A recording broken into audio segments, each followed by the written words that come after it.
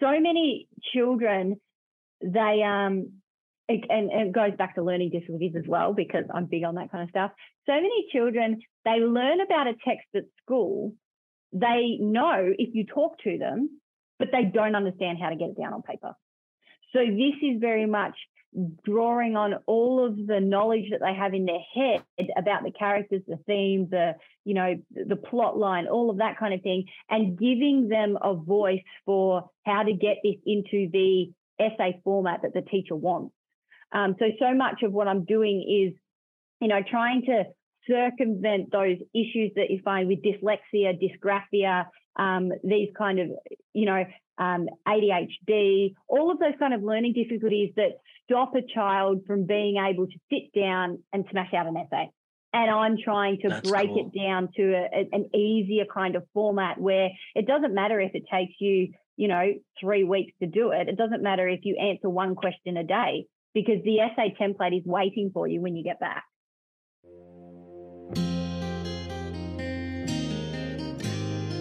To overcome, you must educate. Educate not only yourself, but educate anyone seeking to learn. We are all Dead America. We can all learn something. To learn, we must challenge what we already understand. The way we do that is through conversation. Sometimes we have conversations with others. However, some of the best conversations happen with ourselves. Reach out and challenge yourself. Let's dive in and learn something right now. Today we are speaking with Kylie Mort. Kylie is an author, a teacher, an app creator. Her book, Little People, Big Emotions, and her app is called How to Write with Kylie Mort. Kylie, could you please introduce yourself? Let people know just a little more about you, please. Hi, Ed. Thanks so much for having me on the program. I am coming live from Warrambane in Victoria, Australia, which is a very small little town that I do most of my stuff online nowadays. After the pandemic, it all moved online, and it was good that way. So I stayed with it because I live on a farm, and it's a perfect place to work from home. Yeah, it sounds wonderful. I have a little tiny farm here, a couple acres is all, and it's a good life. It helps you breathe fresh air, and it makes you grounded. It makes you think a little bit clearer, I believe. What got you started in writing? Okay, well, the start of writing, I mean, books have always been a bit of a lifeline for me, because I had a childhood that had trauma and abuse and that kind of thing in it. And I used to escape into books. I used it into a sort of a portal into another world. I used to escape to the library to escape from school. And I always knew that I wanted to write because I was good with words, and I loved trying to draw pictures with words. So I've actually, there's a few different collaborations I was involved in before this children's book, Little People, Big Emotions. And it's just sort of showing the progression from looking at, childhood abuse and trauma and the effects of that into like business success and how you can overcome these kind of adversities. And then Little People, Big Emotions is really the passion project now, focusing on, finding purpose and really honing in on exactly what I want to give to the world. I like that. When we hone in on our true passion, we can really move mountains. So I love the book. It's colorful and it has a message. Could you tell people the direct message that you're trying to convey with this book? Yeah. Oh, well, mostly it's about resilience and mental health with our young people. I mean, we definitely want young people to realize that they can be anything they want to be, and they can, they are important and special and unique just as they are. And, something that really resonates with me is a memory I have of a father figure who he was so so frustrated and adamant and aggressively saying you are not important, you are not special, your story is not worth telling. And he put so much energy into trying to make sure I believed that I was worthless, that I now use, that there's that saying, you collect all the stones that people throw at you and use them to build the path.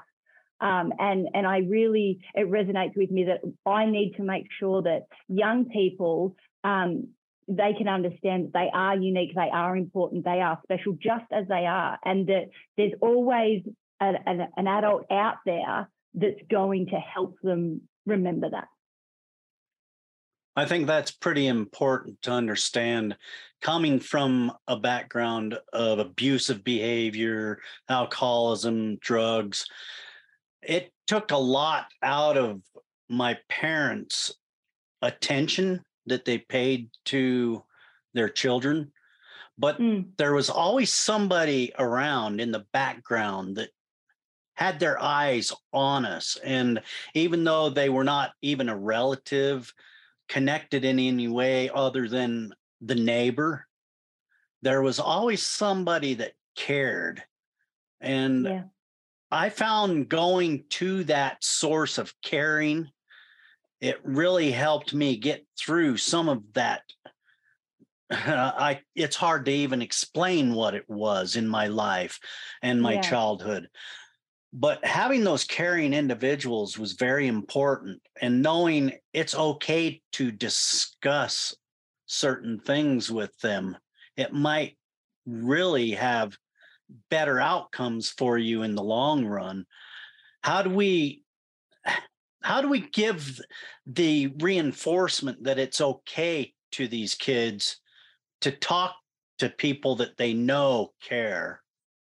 Yeah, Ed, what you just said is just so aligned with what I'm doing with this, trying to express to the young people that there's always someone. And as you say, it could be a neighbor, it could be a teacher, it could be the librarian, it could be anyone who they can go to. And I think that so much of the time when you've got young people who are oppressed and in unsafe environments, they feel like their parents are what they perceive adults are supposed to be. I mean, because it doesn't matter, what you do, that's their first port of call. That's what they see adults are. So, and it takes so much for some young people to realize that not everyone's like your parents. And it's obviously not everybody has bad parents. That sounds terrible. But it's just that the fact that every adult is different and that they need the strength in themselves to understand that I am worth it. I am important. And if somebody is there to connect with them, then they need to know that it's okay to show their emotions. And so much of what I put into this book was reinforcing to the young people that it's okay to be scared. It's okay to have monsters. It's okay to be exactly who you are. And for them to find that big person is important. Very difficult for some, but important. Yes. Yeah, it's hard to find a bonding, like you just said, to find an individual that has authority or perceived authority. They're bigger, they have more time in the world. They have the ability to possibly clearly think about the actions and the course of action that should be taken. Like you said, it is very hard to find that individual because I know from experience, a lot of kids feel like they don't want to be a snitch. So they really bottle up inside and they don't want to reach out because the perception from inside, what people think of you inside, is really your focus, and the mentality behind being stuck on that. Sometimes it feels like you have no place to go. And if you do go there, you could really face some consequences. Yeah, for sure. And it's also important to remember that we're all products of our filters and experiences. Yes. And everything that we perceive is about what has led us to that point. So and every human is programmed by the environment around them. Then, as you say, some children have the programming that there isn't a safe place, or that they don't have the power to connect with somebody else, that they are stuck in this world. And what I wanted to achieve with writing this book also is the fact that little people, there's that saying, it takes a village to raise a child, and little people need a network around them that's going to help them grow and develop into everything that they should be, could be, would like to be. And this is important, so their experiences help them to see just how worthy they are. Yeah, that's interesting. You brought up it takes a village to raise a child. I would like to challenge that, and I would like to say it takes a village to raise a family.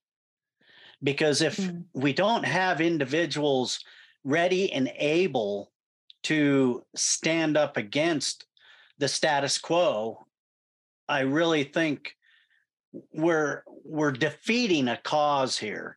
So I think education is really key here, and we must have individuals within our community able to, in a compassionate, empathetic way, approach these broken families and give hope and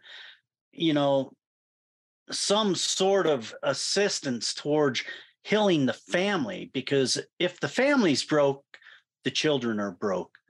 And if we don't heal the family, I don't think we heal the children, because it's that repetitive eat you up cycle we're stuck in. For sure. What do you think about that? So I think that's a very valid point, Ed. I think it's really important that we work on mindset of groups and mindset of networks of people who can share the mindset that's going to be positive and nurturing, that's going to empower everybody in the group. I think that's really important. And that's why with this particular book, coming from an educational background, coming from somebody who, I majored in literature, and I teach essay writing, and I teach text response and that kind of thing. So obviously the first thing I did with my own text was write the study guide to go with it. And I've got that freely available online for anybody who wants to download it. So, if they pick up a copy of the book, I want the parents, the carers, the community around the little people who are reading the book to understand exactly how much educational value it can have as a resource.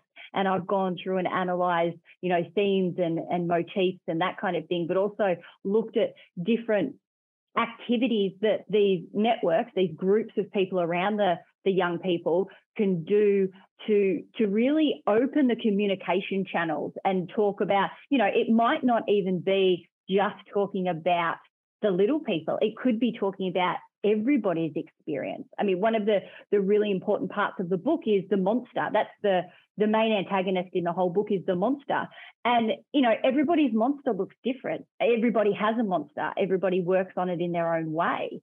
But me particularly, my monster is imposter syndrome. And I have to challenge that monster every day and say, no, what I'm doing is important. What I'm doing is making a difference for people. And we all need to face up to our monster and know that we can overcome it. And I think that if we use this book as an educational resource in families, in groups, in cohorts of people who are working for a common goal, everybody can take value from that. Yeah, I'm so glad you said, even you feel that imposter syndrome, because a lot of people that can really truly help our society, they feel they don't have what it takes. They don't have the training, but life's experience and the ability to come forward with a story that can truly change not only lives, but the world. And it's so Mm. important to fight that, because if we don't tell ourselves we are worth this and we are able to produce something of value to our society, we're already lost. So understanding we all face that. I Mm. was just thinking that way before I got on here again because of some things that went on. It's like, well, do I really? But no, my input is valuable.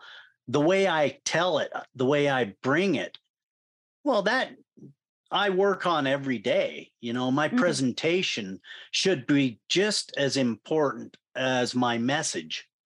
Yeah. And if you have the passion, you've got the ability to maneuver the channels, the options, these things you need to get it done. And I think Yeah. that's vital that people really hone their skills and don't let people tell.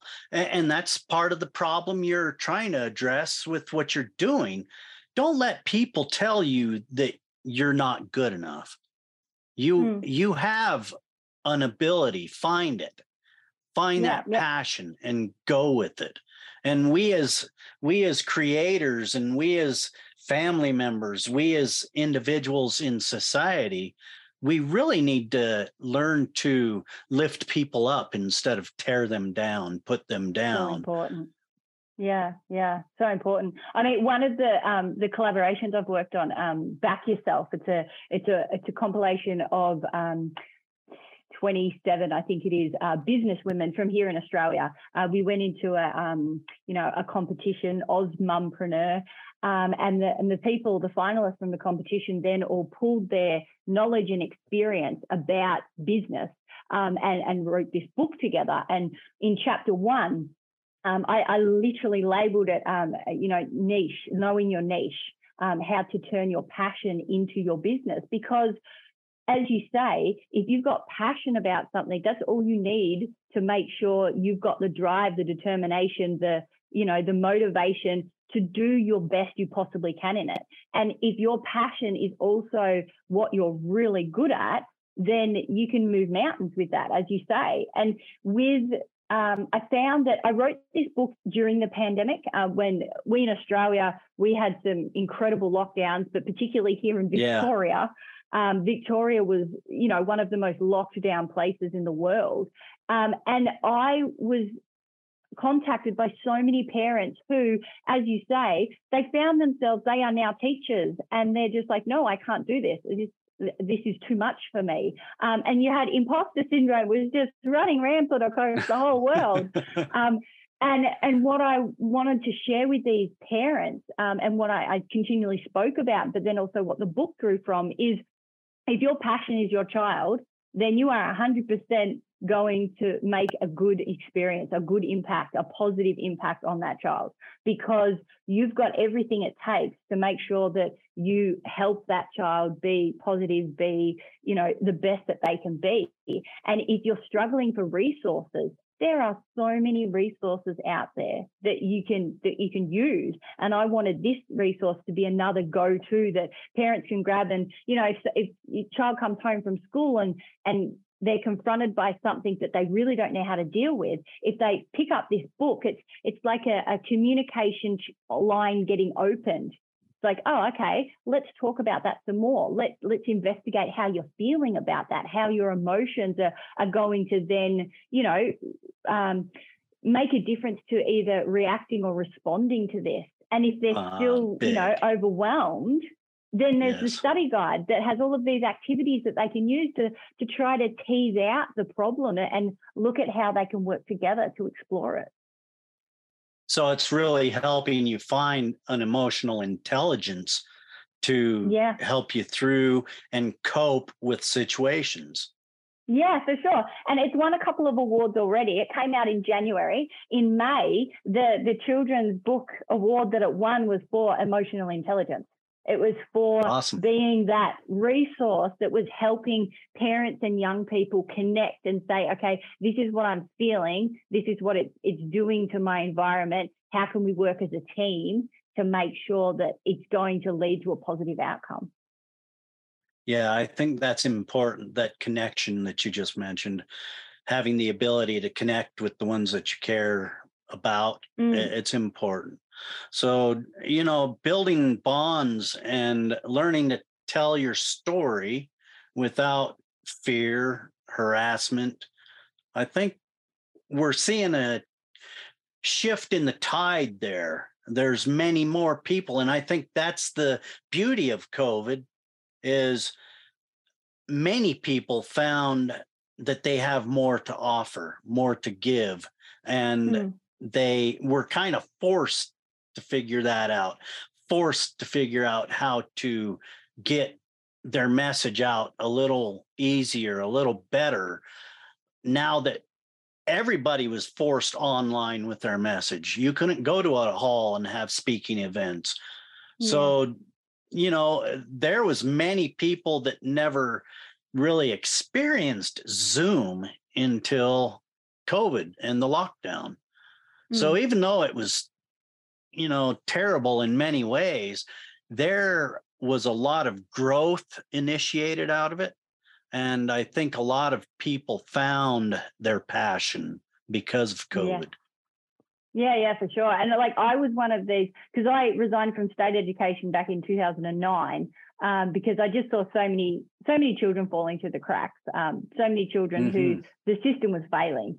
So I back then decided that I was going to tutor, and then I was one of these tutors who was so dedicated to face tutoring because with me it's all about holistically helping an individual. So I need to be with them, I need to be reading their body language, I need to be reading their expressions, I needed to be, that tangible connection you can have with people. But as you say, COVID forced everyone online, and I was one of these tutors that were just like, no, it won't work online. So I actually, being the lifelong learner I am, I was just like, right, how do I qualify myself to be an online tutor? So I went and I studied body language. I studied facial recognition stuff. I studied everything that could possibly put me in a position where I could look at someone on a flat screen and read as much as possible behind the words.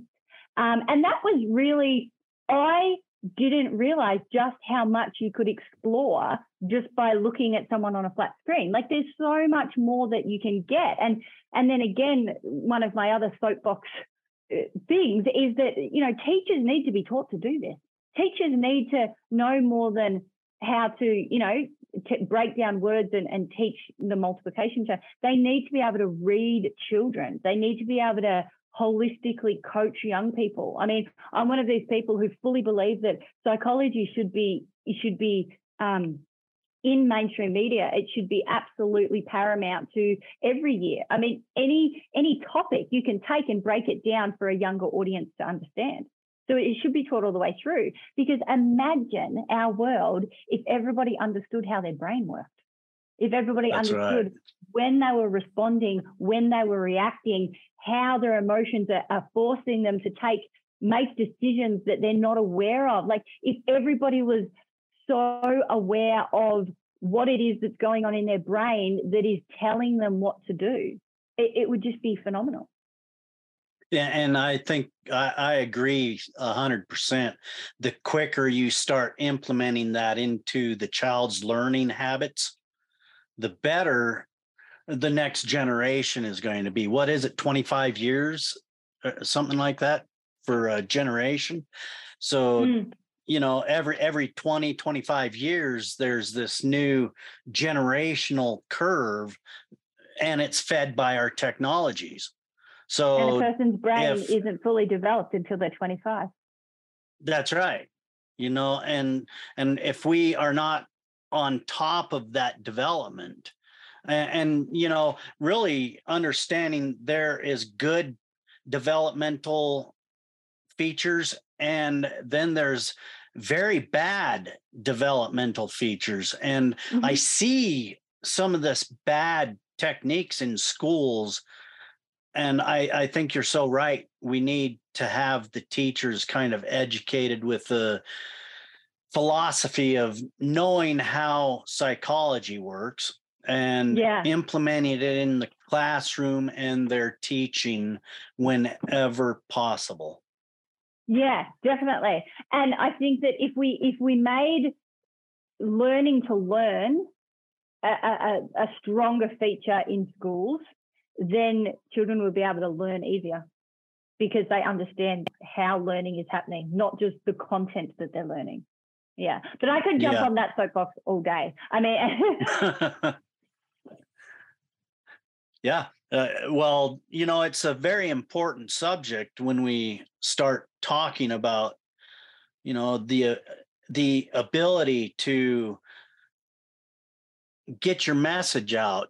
Your app, I want to spin to that because I think it's fascinating that you're creating an app to help people write. Tell us about this, and why did you create this app in the first place? Yeah, Ed, well, that really, I wanted to find a way that I could download my brain and give it to people, basically, because being a tutor for so many years, I found that I was obviously teaching the same thing over and over again. And I'm not like a mainstream tutor that's like a classroom kind of thing. I use my, holistic coaching and mentoring. So each student has 45 minutes with me, then I write an analysis with strengths and challenges, and then I put through, here are some goals for this week, here are some things to work on. And it's a really, it's a package deal. And I found that I was teaching the same things in the front face-to-face. I was writing the same things in the reports after each session. And I was just like, how do I get this to more people? And I was actually sitting at a cafe with a friend just saying, I just need to be able to get my brain and just download it. And this particular friend was talking about apps, and I said, but where to begin? Like, where would I start? I've got all of these qualifications in all of these different things. And she goes, well, why don't you just start with what you're best at? Start with what they ask for the most. And that's where it came from the writing, because I'm very much a person. I love literature. I'm all about that kind of creative space, but I'm very mathematical in how I think too. So I have formulas and structures for essays, and so I started the app with, the whole thing is based on what I do if it was face to face. So if this was Ed and Kylie in a session, and Ed had an essay topic, we would systematically break it down into, I ask a question, Ed answers. I ask another question, Ed answers. And that's how we build essays. So I thought, okay, well, with the template, I'll do the same thing, question and answer. So I get an essay prompt. I write the essay myself, and then I tear the whole thing down and put it into question and answer format. And when the student has answered all of the questions and then they press go, they suddenly have their essay. Well, so basically it helps you write an essay, and then you can print this thing out. Yeah, it's got all the usual, share options that comes up at the end. It's a rich text format that can go to email or text message or, any of those kind of things. And the way it works is, so many children, they and it goes back to learning difficulties as well, because I'm big on that kind of stuff. So many children, they learn about a text at school. They know if you talk to them, but they don't understand how to get it down on paper. So this is very much drawing on all of the knowledge that they have in their head about the characters, the themes, the plot line, all of that kind of thing, and giving them a voice for how to get this into the essay format that the teacher wants. So much of what I'm doing is, trying to circumvent those issues that you find with dyslexia, dysgraphia, these kind of, ADHD, all of those kind of learning difficulties that stop a child from being able to sit down and smash out an essay. And I'm trying to break it down to an easier kind of format where it doesn't matter if it takes you, 3 weeks to do it. It doesn't matter if you answer one question a day, because the essay template is waiting for you when you get back. Well, that's kind of neat that you thought all of that out and provide that for people. So it's just another way of learning. And does it actually help them achieve the ability to understand what they wrote? Yeah, because what I'm doing is, and it's very new, so I'm putting in as much time as I can in a very busy life to add more resources to it. I mean, the goal is that it's going to be an expansive library of different texts that have been explored. But at the moment, there's a persuasive essay structure that has a particular persuasive element that is attached. Like there's one that's about should we be a cashless society? And I've done it all with that example in the background. But if they follow that process, they don't have to be answering that particular prompt. The process of going through it is, do you agree with the prompt? Do you not agree with the prompt? What's your main reason for agreeing with the prompt? They can rinse, repeat on a lot of different subjects, and it gives them that idea of this is what's needed at each step. It doesn't matter if I'm answering these particular questions or a similar question, this is what I need to do along the way. And it's also really cool that it's got the talk to text feature on smartphones and iPads and that kind of thing, because a lot of the time children, young people, they don't have the motivation to write the sentence. But if they just talk the sentence, they can be giving so much more to it. So with talk to text, they can actually just answer questions verbally, press go, and there's an essay. And they might expand on their answer verbally also. So that's a plus. So it's interesting. What else do you have coming down the pike for people? I mean, it's a very busy lifestyle I lead with this constant thirst for knowledge. Like at the moment, I'm currently, as I said, I've got the farm. I'm also doing my diesel mechanic apprenticeship in one of our companies. I'm also doing a psychology degree at university. I've also got 2 kids. So I'm really thinking I probably shouldn't add too much in. Come on now. Just so hectic. But I think that with where I've got to with the writing at the moment, between the children's book for the younger age group and the app for the older age group, I'm sort of at a point where it's all about promoting free resources now, whether it's the study guide to help them understand the children's book as an emotional intelligence resource, as an educational resource, or whether it's, the different requests I get for particular books to be covered on the app.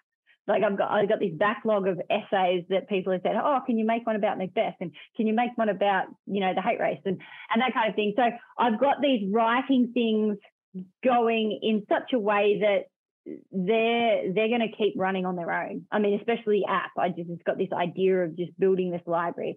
So I'm not really looking at expanding into new areas, just dedicating more time to making these areas as accessible and helpful as they could possibly be. A lot of outreach going on. So yeah. That's, is it only in print format that you get the book, or can you get it in audio format? I haven't gone that way yet.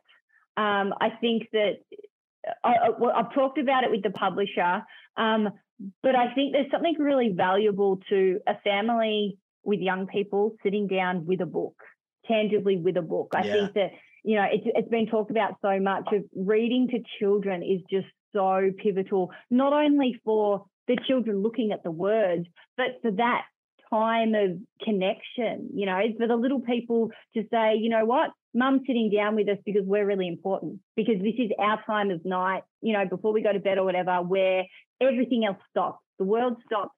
She's focused on us.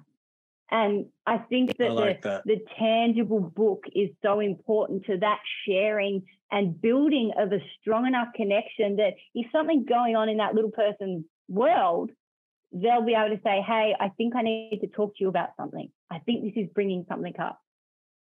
Yeah, I like that. The book also has great artwork. Would you talk to people about the artwork and who actually illustrated this for you? Yeah, Tina Morton. She's from over in Perth. And I'm not sure how much your listeners know about Australia, but Perth and me are a long distance apart. We're on opposite sides of Australia. So Oh, wow. I've never actually met Tina in person, but there was so much back and forth during the process because she was really great in trying to capture everything that I wanted to do with the writing and try to encapsulate that in the pictures. So the playful puppy, it's just such a gorgeous example of the puppy and the mind being like a butterfly. And she's just got this way of taking what I was doing and just as you say, making it into a beautiful illustration. I think that the most challenging part was the monster. We had very different interpretations. Tina was envisioning, the kind of paper dragon kind of monsters that children get. The fact that a paper tiger, sorry, that it's a monster that can be easily explained. Whereas my monster was literally monsters. From my kind of background, from my childhood, the monsters that do literally scare you because they are scary. They're real. They're going to get you.